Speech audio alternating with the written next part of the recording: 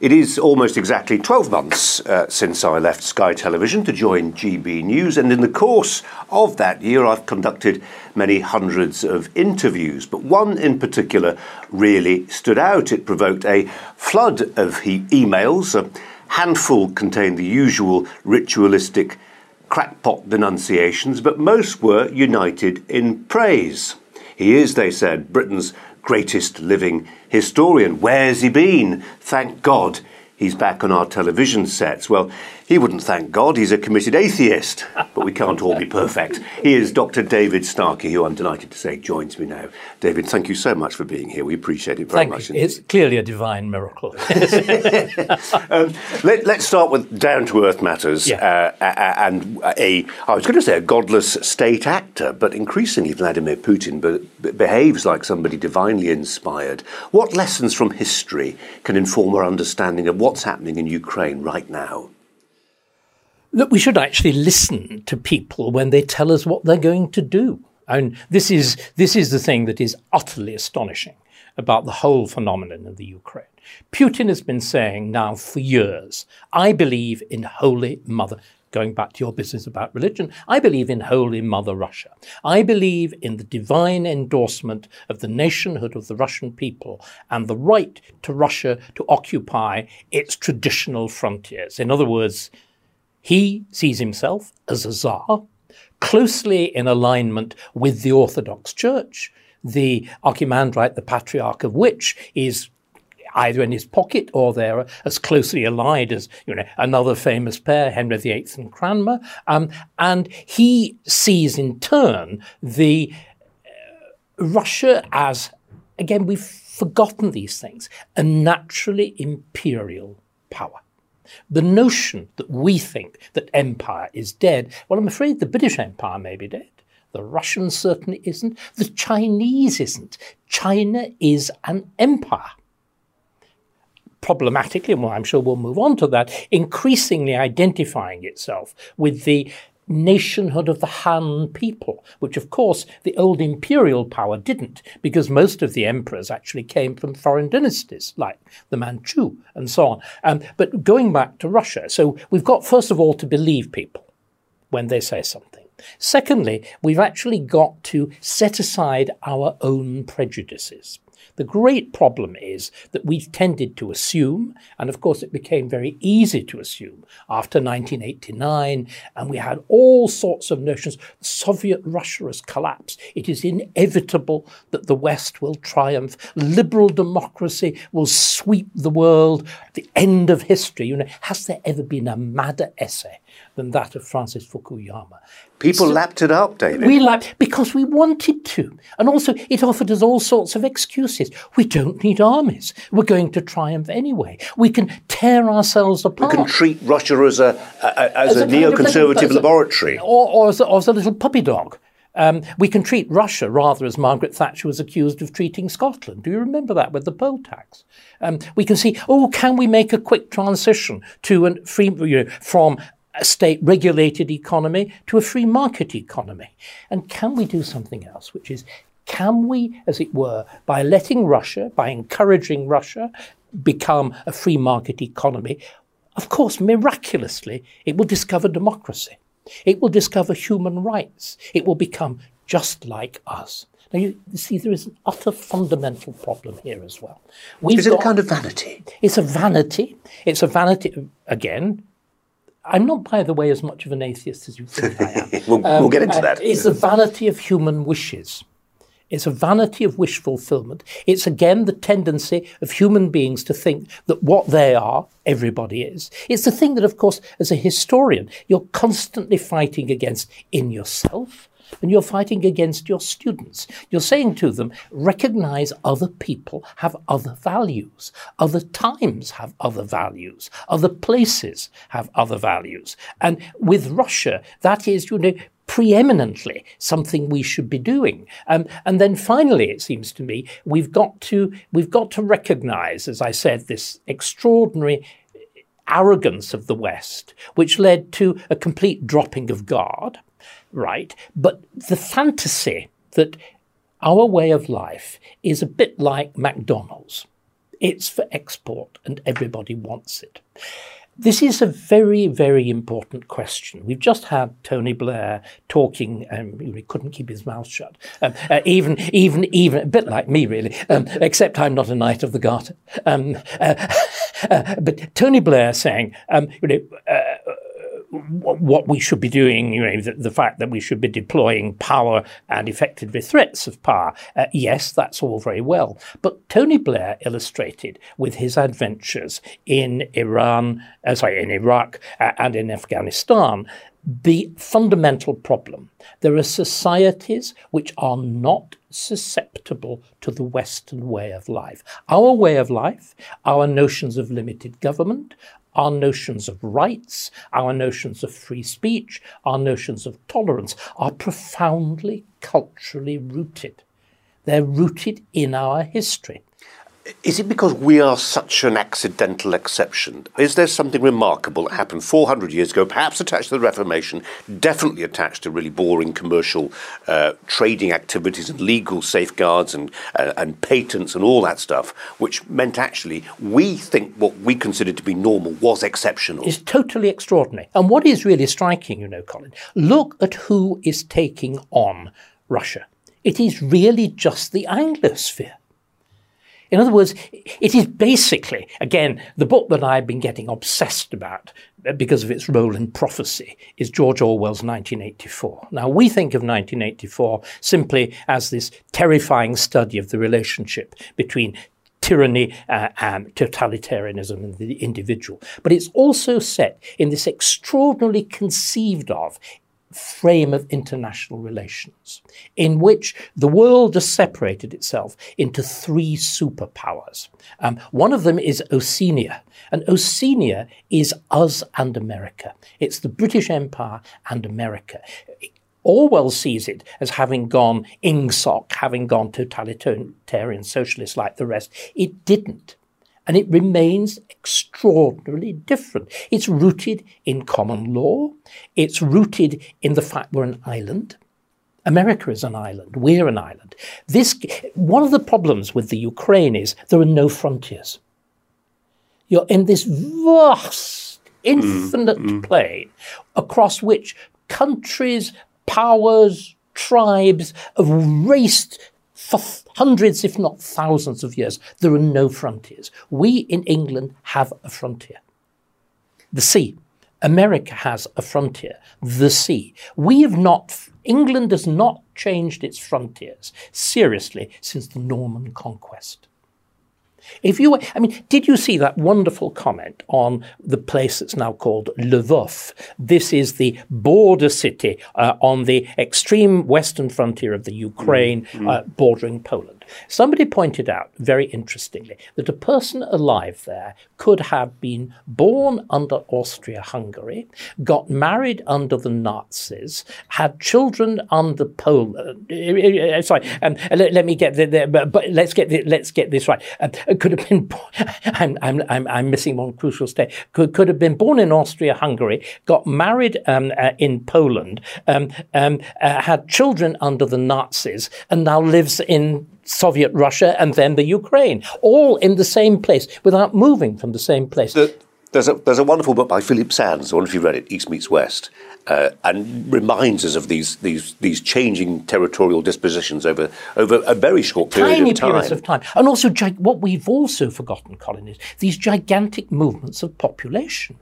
What happened was... Sometimes designedly within the Soviet Union. Always designedly. What we've forgotten is Stalin deliberately drove the frontiers of Russia further and further west. There were gigantic movements of population. You take in great swathes of Poland into Russia, and Poland drives Germans out into Germany and moves its frontiers to the west. So, a place called Gdansk is really Danzig.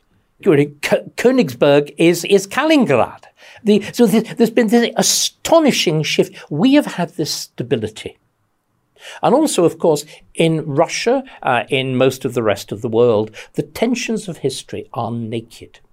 They are naked, they are unresolved, they're still bloody, they bleed. Here, and again I'm now going to sound mystical, another point about religion. We've got a history that extraordinarily resolves differences.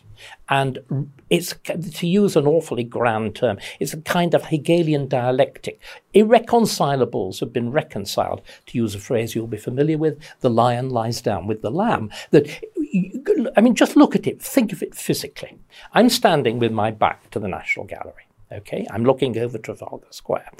Immediately to one side of me, there is a statue to the king whose overthrow in 1689 is the beginning of the development of that Anglosphere that you talk about, James II, commemorated by a wonderful statue by Grinling Gibbons. Directly opposite me, at the top of Whitehall, there is a statue of the king who had his head cut off, Charles I. And at the bottom of Whitehall, when you've actually got to the Houses of Parliament, looking back up at Charles I is Oliver Cromwell, who cut his head off. Now, you see what I mean? This is a history in which we don't tear down statues, or at least we didn't till very recently, because we recognise that we're descended from both sides. Each one of us is both a bit of a Roundhead and a bit of a royalist. And I would even argue that this is true, although the truth has been suppressed, on slavery. Yes, for a time in the 18th century, we were a major slaving power. We are also the only country that deliberately abolished slavery, not only in Britain, not only in the British Empire, but throughout the world, against immense opposition from France, from particularly Portugal and Brazil, and from America. I mean, can I tell you a nice little story? Everybody goes on, isn't it disgraceful that when slavery was abolished, the slave owners were compensated, but these slaves weren't? Let me tell you the story of I never know how you pronounce it, H-I-T-I, is it Haiti? Is it Haiti? Haiti. Is Haiti, right. Well, that was Saint-Domingue, Saint-Domingue, the French colony. It becomes independent from France, and it, as it were, its slave population is freed. There was a huge slave revolt, and thousands of French settlers were murdered. Toussaint Louverture and all the rest of it. But this is the more interesting point is when they finally get their independence, do you know what they had to do? They had to pay France 125 million gold francs. And this desperately poor country didn't finish paying it off until 1947. And Napoleon, the great vehicle of reform, reimposed slavery in Saint-Domingue. So do you see what I mean? We have, even in this area, although Black Lives Matter and whatever will not admit it, we have a radically different history. America, less so.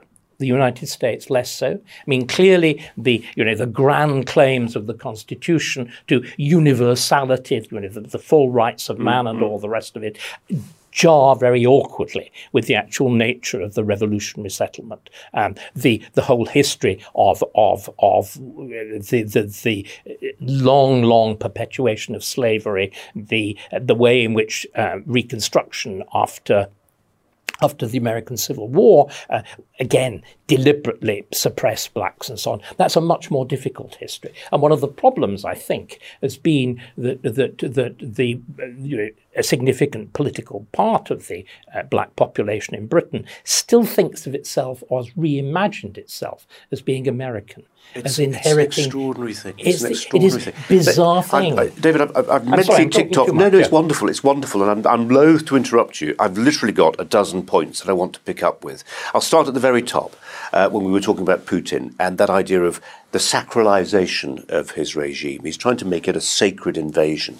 As Stalin did. Well, I always object to this idea, and it's just an obvious point, really, that, religion's the root of all wars, and when it's so self-evidently one of the reasons sometimes, and often just a form of camouflage. It's often about ego and territory and water and food and territorial ambitions, etc., etc.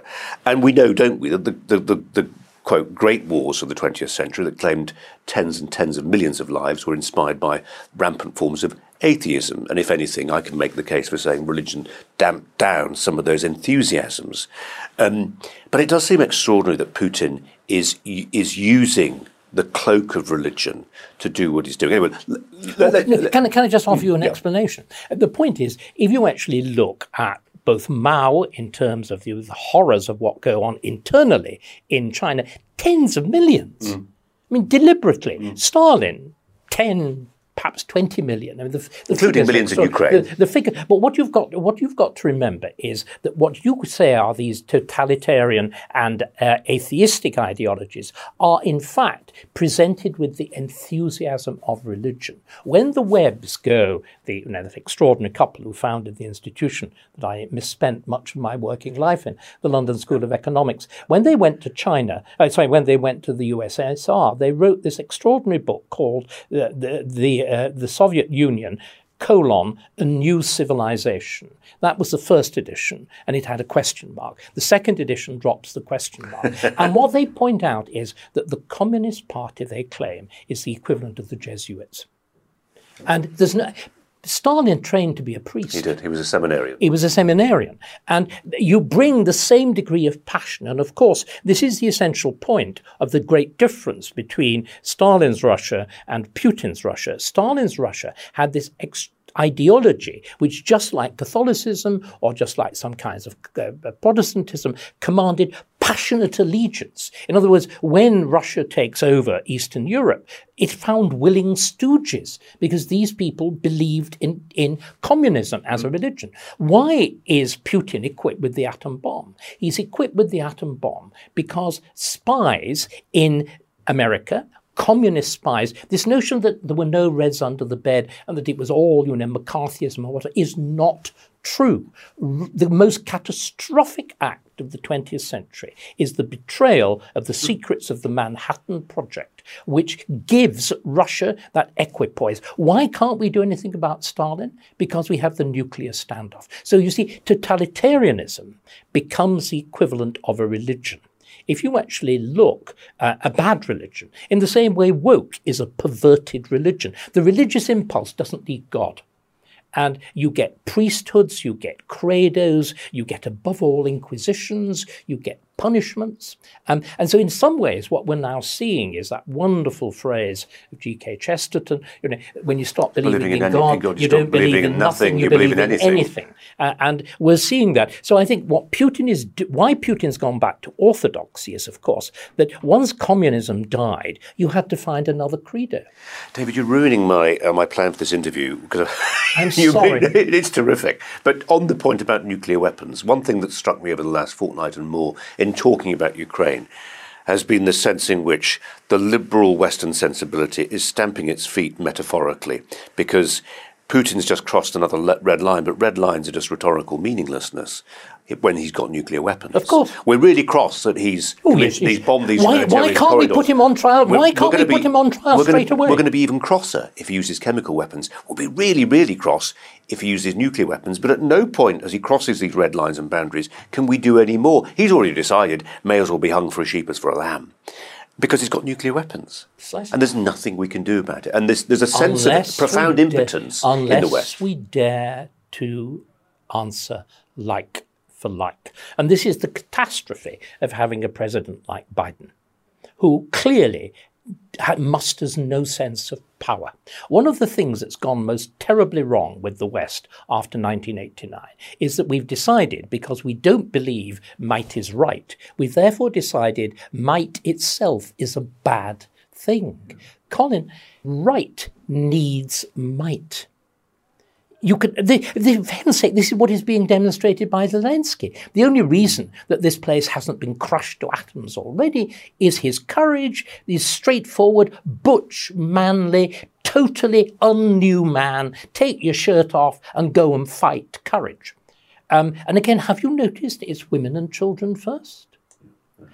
There's something, in that sense, there's something profoundly old-fashioned which reproves us. Can I offer this as well? It struck me, Zelensky's not backwards in coming forwards when it comes to talking about peace and a negotiated peace. And from the very get-go, I've been trying to interview people and saying, look, this will need to be resolved.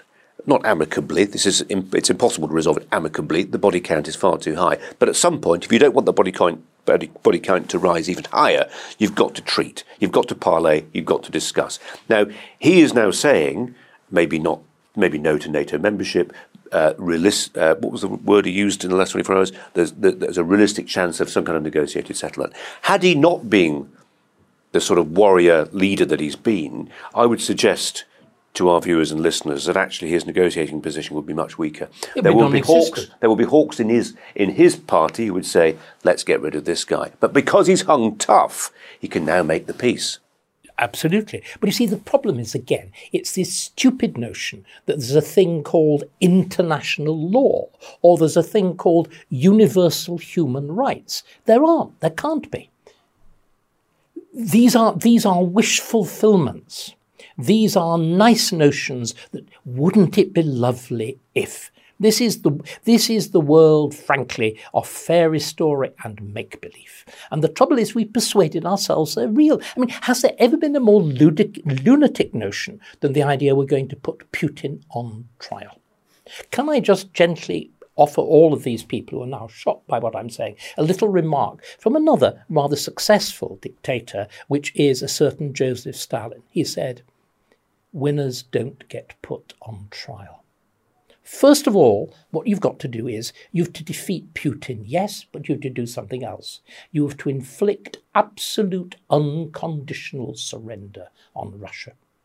When Churchill began indeed the processes against Hitler in 1942, he was able to do this for the very simple reason Britain's war aims from the beginning were the absolute unconditional surrender of Germany. Can anybody imagine a circumstance in which you can force unconditional surrender on a nuclear power? So the trouble is, we're dealing with a world of complete make-believe. Can I put another little point to you? Have you noticed the immensely important role of the United Nations in peacekeeping? Have you seen the triumphant progress? I'm going to get you. What is the name of the Secretary General of the United Nations? Antonio Guterres. Have you actually seen him? Heard of him? I discovered it took me an immense amount. Jens Stoltenberg, the Secretary General of NATO, is getting a lot more play because they've got guns. Because they've got guns. Yeah. I mean, the business of poor Mr. Antonio. He delivered a speech which ended was, "We need peace. Thank you." And the same day, just one second, it's wonderful. The same day, he issued an important statement on the end of the International Year of Fruits and Vegetables. That is... It was Joseph Stalin who said, "How many divisions does the Pope have?" Exactly. Words don't move anything. Ultimately, when push comes to shove. Absolutely, they've got a no pass. Let's go back to slavery. I say that not because I think it's an important topic, but actually it's in the news today, and I want to make this as contemporary as possible. It's not difficult. You can pick up the paper most weeks, and there's something related to this area. The National Museum of Wales, or at least the National Museum in Wales that's got an outpost in Swansea, is going to relabel Richard Trevithick's steam engine, or part of the sort of steam engine story that he contributed to. He's a Cornishman, not a Welshman, but there's a model of one of his engines in Swansea, and they want to relabel it. He had no links at all with slavery. He derived no income from it, so it's not a case of money came in from the Caribbean. He then put that into research that produced the steam engine. There's the argument that's been advanced. Pumping Cornish tin mines. The argument that's been advanced is the steam engine itself became the engine of colonial oppression and the means of suppressing the natives. That's where we've got to. I've argued before. You've argued, clearly much more eloquently than I ever could, this idea that the Industrial Revolution, which was this acme of everything that this accident of the West brought to bear. No, this accident of Britain. This accident of Britain specifically. Let's own it. No, let's own it, David. You're absolutely right. This accident of Britain. And also, the blood, sweat and tears of our forebears who made the experiments, the children who suffered in the factories, the explosions that happened in tin mines in Cornwall, whatever it was, it was not a smooth path, but it was a unique one based on the genius and the wits of the people of these islands. Let's go back to the root. And now we're disowning it. Yeah, but let's go back to the relationship between slavery and industrialization. It is completely the opposite of what they say. The point is very, very simple. The only reason the British Empire was able to abolish slavery was because we began to make human labour redundant. Slavery is universal in the absence of machines. It's really terribly, terribly simple. And also, if we're going to apply a very, very simple fact, presumably if you say that the steam engine is the vehicle of imperialism or whatever, you do have a little problem of chronology. That is to say that the first steam engines to cross the Atlantic are in the 1830s and the 1840s, when we had already abolished slavery. And the first thing that they were used to do when they were adapted to the Navy was to make sure that not only we abolished slavery, but you stopped the slave trade and stopped everybody else trading in slaves too. So there's a completely antithetical, it's totally the opposite. You can make a case, and it's proper to make the case, that the temporary importance of the West Indies, and of course a slave-driven, a slave-based economy, does power some of the extraordinary economic growth of Britain in the early 18th century. There can be no argument that that is true. The great question is, what is the proportion of that as you move forward? And you can look at another very interesting story, which is that of Penrhyn in Wales, which is another place which is now profoundly in doubt and debated for two reasons. The first is the family had been a West Indian slaving family, and they get compensation, and it's quite a considerable sum, about £10,000. They then become an enormous, huge producer of Welsh slate. And if you actually look, the proportions of that slave wealth to the Welsh slate wealth, in a single year, they will make 10 times the entire amount that they received in compensation, off the back of whom? The white Welsh miners, the slate miners, those working in these appalling conditions, hacking the stuff out, splitting it, transporting it, shifting it, and roofing the Victorian world. It's not a part of the story of our explanations of slavery that people want to hear. There is a profound incuriosity about other answers to the slavery story. I mentioned right at the beginning my first interview with you here at GB News, and the mailbag I saw, the bulging mailbag as a consequence. But the thing I took away from it and stayed with me and stays with me still, because I'd not come across it before, was your explanation of what the Ottoman Empire was doing within the context of its slave trades. And I'm 53, reasonably well educated. I've lived a life within journalism. I'd never heard of that. I'd never heard. That is the genuine genocide. What we have to understand is that the Atlantic slave trade is, of course, monstrous, as slavery always was. But by the way, slavery is universal. Empire is universal. The reason that the Spanish, the British and whatever were able to conquer with tiny numbers of troops vast areas in the New World, in India and whatever, is you were taking over crumbling native empires. So the reason that the Spanish can conquer, Latin America with about 200 troops is that you decapitate the Inca Empire and you decapitate the Aztec Empire. Similarly, Clive of India simply decapitates the Mughal Empire. So you do that game. But the whole question of the Ottoman Empire is something we have just eliminated from our minds. So the slavery that goes to America should really, if we're using this model, which is taken from Jewish history, again, there's a really important point to be made here. One of the reasons why there is the repeated left attack on Jews is that Jews enjoy, if that's the right word, thanks to the horrors of the Holocaust, they enjoy a unique status of victimhood. And of course, victimhood is the ultimate currency of the left. There's a hierarchy of victimhood. And you can see there's a passionate resentment that the Jews really, because of the Holocaust, come unquestionably top. So there's a rather serious attempt in the form of some black intellectuals to somehow dethrone the Jews from that position and say, well, actually, hang on, slavery is a genocide. Of course, this is nonsense. The slavery, well, it may be true, but it just wasn't a one-off. Well, just one moment. The slavery of the Middle Passage, the crossing of the Atlantic, was horrible. You were dealing with 15-20% casualties, but actually that wasn't often the case on an ordinary passenger ship. They were so hideously rough experience in those circumstances. But it's really, if you want Jewish history, it's the black diaspora. It is the distribution of blacks throughout the world. I mean, the figure is about 300,000 slaves go to the 13 colonies. There are already 500,000 by the time of independence. So it's a funny sort of genocide where they've increased nearly 50%. If you want a genuine genocide, it's slavery, as you said, to the Ottoman world. And the numbers are colossal. The numbers are at least 10 million. Maybe 15, These maybe were predominantly more. Europeans? Pardon? But they were predominantly Europeans, North Africans? No, they're from? African. It's black African. It's predominantly black African. And the thing that's astonishing is you've then got to say, well, come on, 10, 15 million black Africans go to Turkey. You don't see many of them. There's a very simple reason. The men were castrated.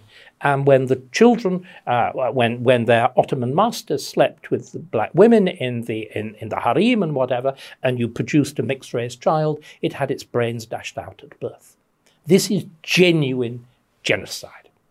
And the bizarre infatuation of radical black movements, like Malcolm X and whatever, with Islam is one of the most extraordinary, bearing in mind this history, one of the most extraordinary conjunctions of opposites that you can possibly think of. We need proper understanding. I don't say any of this with gloating. These are tales of horror. But if you'd have a story of horror, well, I'm afraid we need to see the whole picture. What does this tell us about your discipline of history? Does it tell us that actually history will always be partial, politicised, reasonably subjective? Because your overview that you're offering us is utterly iconoclastic. In most, the history that my teenage daughters are taught has no room for your perspectives. And does that in other words, it's got no room for the truth. There is a thing called the truth. I'm sorry, I'm very old-fashioned. There is a thing called the truth. It's again, I've been going on about Orwell. It's one of the great themes of 1984. 2 + 2 = 4. The whole world of 1984 is designed to stop you thinking that. It's designed to persuade you, like woke, that a man can become a woman. You can't. It's designed to say silence is violence. Oh, no, it's not. We've got to learn... Diversity is strength, unity is weakness. All of this. We've got to learn to use words properly. They are attached to things. They're hard. This is a wonderful quality of Orwell's prose. It's the thinginess. It's the knobbliness.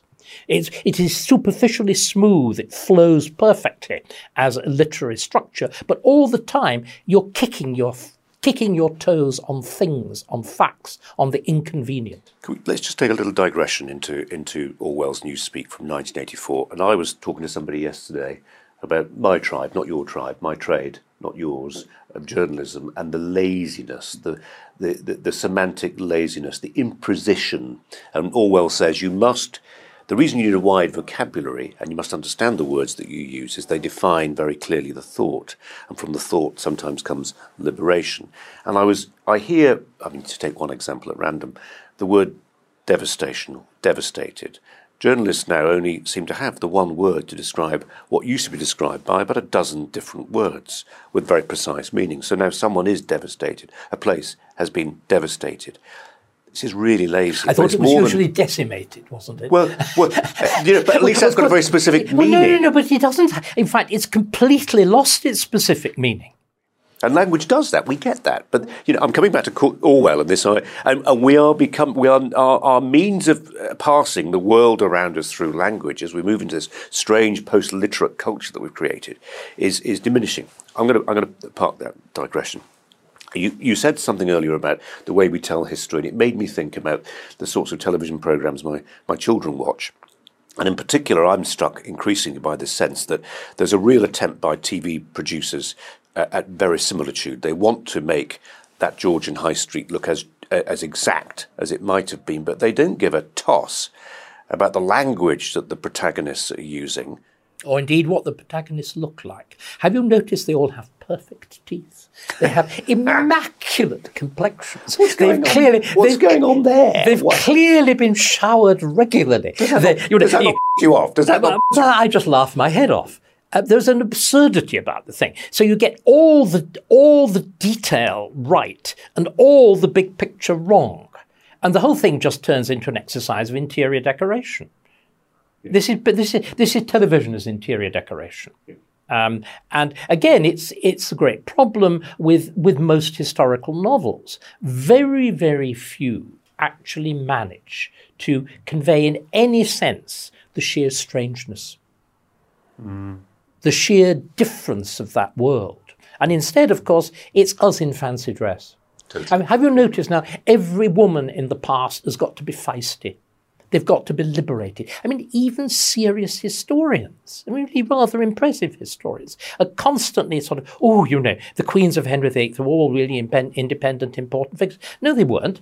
They were his wives. And the only reason that they matter at all in history is because his eye happened to let upon them. I just find it also boring and predictable. Of course. This complete displacement of the role of religion, for better or for worse, it was an absolute preoccupation. It's utterly central. It's utterly central. The other thing that annoys me, of course, like it does many middle-aged... So are you lying on a couch at this point? No, I'm coming to a relevant point here, but it is, I hope, which is... I've got my pad here, I can take notes and burble sympathetically in German. Just don't bill me. When... and it's a genuine source of conflict in my home, when the kids will be watching Poldark, set in, 250 years ago in Cornwall, and here's a remote rural tavern, but the wench behind the bar serving the tankards of ale is black. And I'm saying, guys, no. But Dad, she might have been. Statistically, there were 1% of the London population 250 years ago was black. I said, well, yes, but this attempt at salting all crowd scenes, all locations, with what's behind it? What this wishful thinking that's this I get it, this desire to say, look, actually we've always been like this. We've always been like this, and it's utterly untrue. And what it does, of course, in one sense, it diminishes the remarkable achievement of our accommodating this without really serious trouble and more than the odd nasty riot or two like 2011. And I think this again is a testimony to an almost uniquely adaptable society. And this, again, seems to me to be something we should be, to use another word that you're fond of, preaching.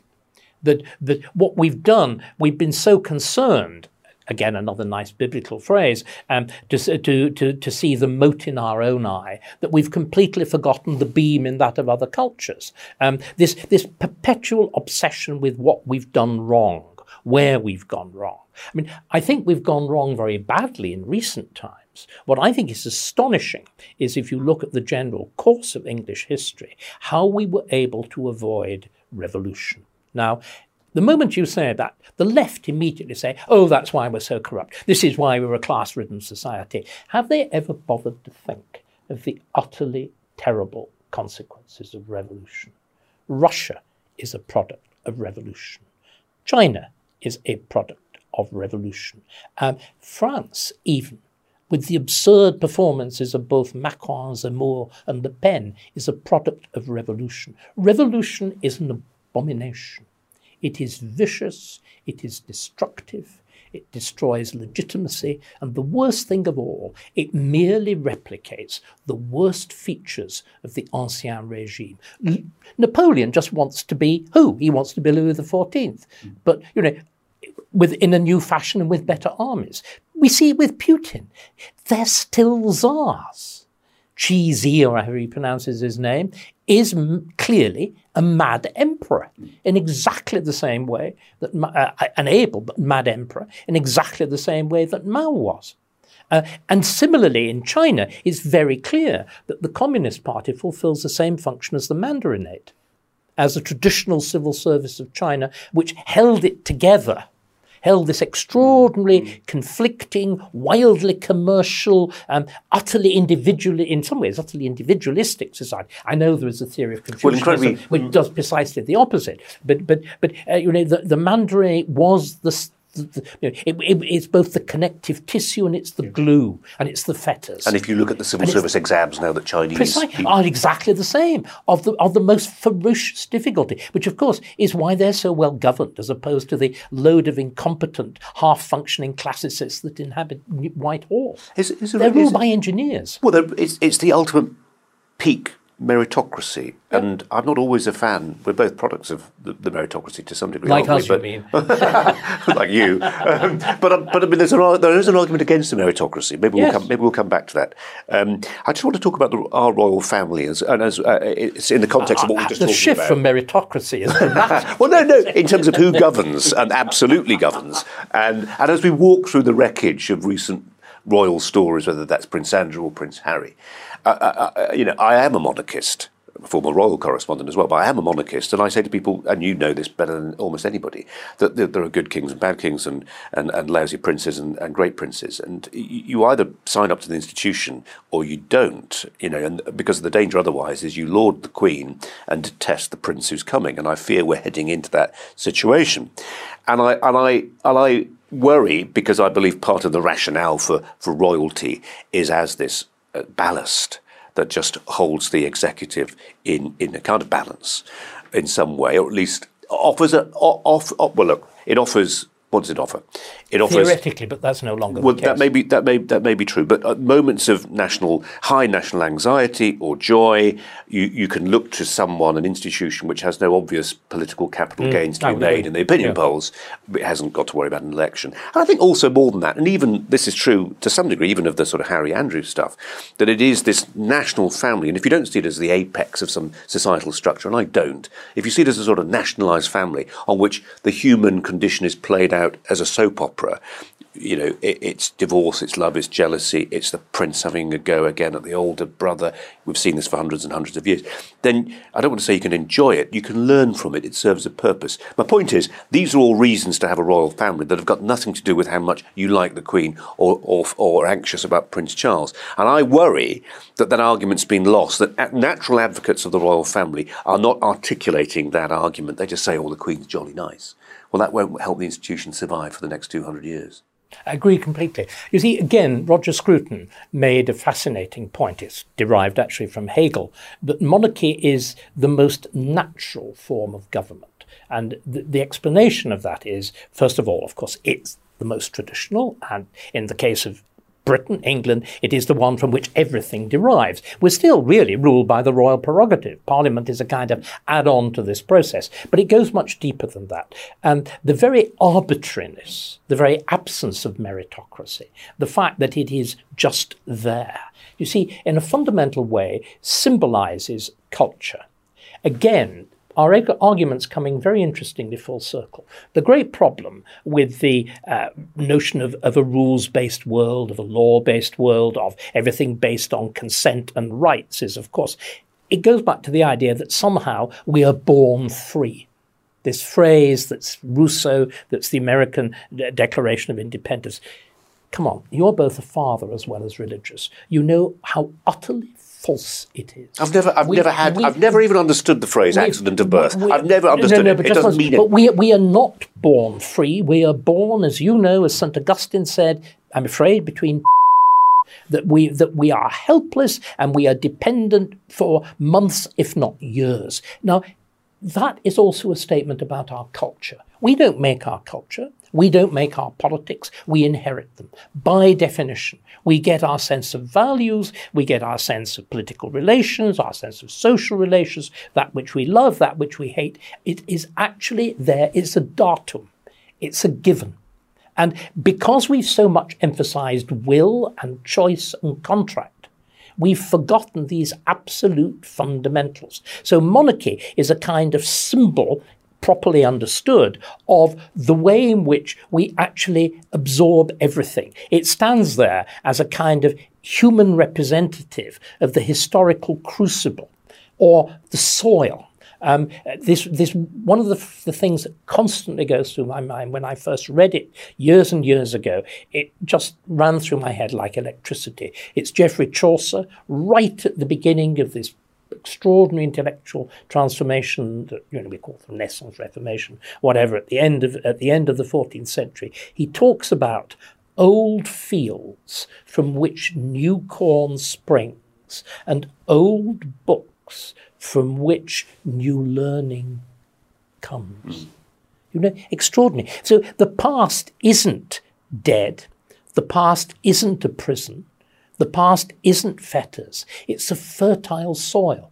You grow out of it. Our experience is organic. Our experience isn't that of a calculus. It's organic. And we have to understand that. But again, because we teach so badly, and we teach history nowadays just really as a series of slogans, as no more. And in one sense, this is always the case. I mean, have you not noticed with Putin, the argument is historical, that this is the authentic Russia that he's wanting to restore. Now, there was a very interesting article, I think it was yesterday, in the Telegraph by my friend Andrew Roberts saying, oh, isn't this absolutely preposterous? This is going back to the time of the Wars of the Roses. We, of course, have grown out of all that kind of thing. I wonder if Andrew has thought a bit about the claim of the Jews to Israel. I think it goes back to the Old Testament. In other words, the notion that, as it were, the past is this kind of thing that you just draw a line under. The reason we can draw a line under it in England, or have been able to draw a line under it in Britain, is precisely because these disputes have been reconciled. What about the Scots? I'm afraid the Scottish nationalists are looking back to Bannockburn, if you remember, Blueface and all the rest of it. And they are arguing that the whole of this history of reconciliation and union between England and Scotland, beginning with the union. We were talking about monarchies in 1604, and then going on to the actual union of parliaments in 1707, and which, the union of parliaments in 1707 is one of the most extraordinary acts in human civilization. Scotland was bankrupt. It had ruined itself with imperial adventures. Imperial adventures. I mean, the idea that the Scots opposed colonisation, the thing they were desperate for was they just didn't do it very well. They did it extremely badly until they became the subalterns of the English Empire, when they did it extraordinarily well, at least from the point of view of the imperial power, and possibly rather unpleasantly from the point of view of the subject people. But if you actually look at the terms of union, the Scots Nats go on about it as though it's English colonisation. Scotland in 1707 preserves its own system of law, its own right to issue notes and currency, its own social system, its own educational system, its own church, its own court, its own crown jewels.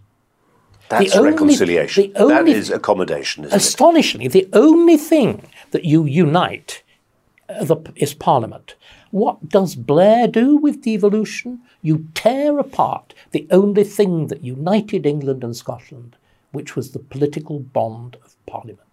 I mean, if you could have had, it is the problem with the Blair government, that it was consciously not simply unhistorical, but anti-historical. Its consequences are catastrophic. And it's only with the history. I don't know how long you have to stand back, but when I look back at that Blair government now, Blair, there was a lot that was attractive about Blair. He wore power very well, but you think back to the Equality Act, you think back to immigration from the accession countries, much of which was good, but 10 million people in 20 years was difficult for any country of our size to absorb. You think about the Iraq War, and you think about how history looked at someone like Angela Merkel, the doyenne of European leaders. Now manifestly a catastrophe. Exactly, but it's only over a period of time with this In retrospection selection, can we say that was the day? T.S. Eliot. And the point, I think, is also, you've touched it perfectly. I mean, how Blair dared to comment on Putin is beyond me, because, of course, he went into Iraq with no more legal authorization than Putin went into the Ukraine, in terms of his beloved international law. And his motives, well, of course, he would say, my motives were to remove a wicked dictator. I think that's more or less what Putin was saying about Zelensky. My motives were to restore a proper structure of government. See what I mean? And it is, the West, again, what we've got to do, we've not only got to try to understand other people according to their own values, we've got to try to see ourselves as they see us. What is really striking, if you look at the United Nations at the moment, everybody's been going on about, oh, Boris Johnson, oh, the world stands united against Putin. No, the world doesn't stand united against Putin. Have you looked at who has not supported the resolutions? Obviously, China.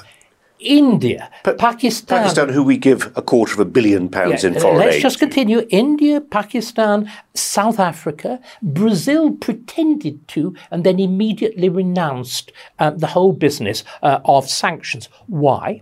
Because all of these countries see us as hypocrites. They see us as imperializing hypocrites who are using a doctrine of universal human rights simply to impose Western values on them. And again, we have completely underestimated the intelligence. We think of Putin just as some kind of thuggish dictator. He was, and probably still is, a highly intelligent man. That extraordinary rhinoceros in spectacles, Sergei Lavrov, the Russian foreign minister, he has wooed the world at the United Nations. He has come up with all of these clever doctrines, like, oh, there's no international right to interfere in the internal affairs of other countries on the humanitarian grounds. He has come up with the notion, well, that we are now in a multipolar world, that there isn't simply a United States as world policeman. We've all got, Russia, China, India, whatever. We are part of a concert of powers, and we've all got the right to a share at the top table. But the most ingenious thing about Lavrov, he has come up with this notion, which is absolutely true. He's pointed out that the Western system of international law, human rights, and all the rest of it is culturally specific. He has said each country should have the right to develop its own systems in accordance, and he lists them, in accordance with its history, its nationhood, its culture, and also its religion. In other words, why have we seen all these apparently bizarre countries all more or less lining up behind Russia without necessarily talking about it? Because the West is seen merely as using human rights as another cloak to resume the empires that we once wielded over these people in the 19th century. And Blair, of course, is the outstanding example. The neoliberalist interventionist doctrines that were applied in Iraq, ethical foreign policy. The ethical foreign policy that were applied in Libya, that were applied in Afghanistan, with absolute catastrophe. Because again, of course, it goes back to the point that I was making before. Because these things are culturally specific, especially all of those countries are essentially tribal societies. You cannot have modern systems of law in a tribal society because there is no loyalty beyond the family group, beyond the tribal group. Why, for example, has Japan been able to westernize, despite, of course, its vast differences, but why have the fundamentals of Western civilization taken in Japan? Because you already had a highly sophisticated native political system in which clans, although there were clans, were not the basis of politics. Why is Scotland such a primitive country? Because it's still based on a clan structure. And if you don't, I'm going to put primitive in quotation marks. I think if you look at the clan struggle between the two fish, between sturgeon and salmon, you will see there exactly the sort of Scottish politics of the reign of Mary Stuart, where the basic political instrument was the murder bond. And if you look at the relationship between salmon, the hatred of salmon and sturgeon is based purely, there's no dispute over policy, it is simply that they've come to hate each other and they would like to see each other dead. I'm going to wind this up. by reminding I thought you were going to say why. before the lawyers get involved. You've got a YouTube channel, David Starkey Talks, which I want to draw our viewers' attention to, a collection of some of what you've been doing in recent times. And two thoughts to close with. My 16-year-old wants to go to Cambridge and read history. She wants to be a professor. She wants to be a medieval history professor. She's 16. She'll end up working in a call centre. Who knows? But that's the object. Tell her why she's making the right choice. And a final thought, if you would. Peter Hitchens was sitting where you are last week, and I asked him for reasons to be optimistic. He couldn't come up with any, and in fact he questioned the idea itself. He says there are better reasons to be pessimistic. Pessimism is a better starting point for looking at the world. Those two thoughts. Why should she become a historian? Well, if she is genuinely committed, if she has a passion, if she's prepared for an enormous amount of hard work, because doing it properly is hugely hard work, and if also she is prepared to subordinate everything she thinks to what she finds out, she might actually make a go of it. Why be optimistic? Why continue living otherwise? The instinct to live, rather than just give up and die, is the foundation of optimism. We are built, it seems to me, I think you are, I know I am, I'm built with this wish to survive. I was born a handicapped child, I had many problems, but there was somewhere in me, I remember the stories told of me by my grandmother, the boy's got a big back, he'll be all right. There is that instinct. We are instinct. We are brains at the service of instinct. And that instinct to life that you see in the newborn child when he or she bellows and screams. I'm here. I want to be here. David Starkey, thank you.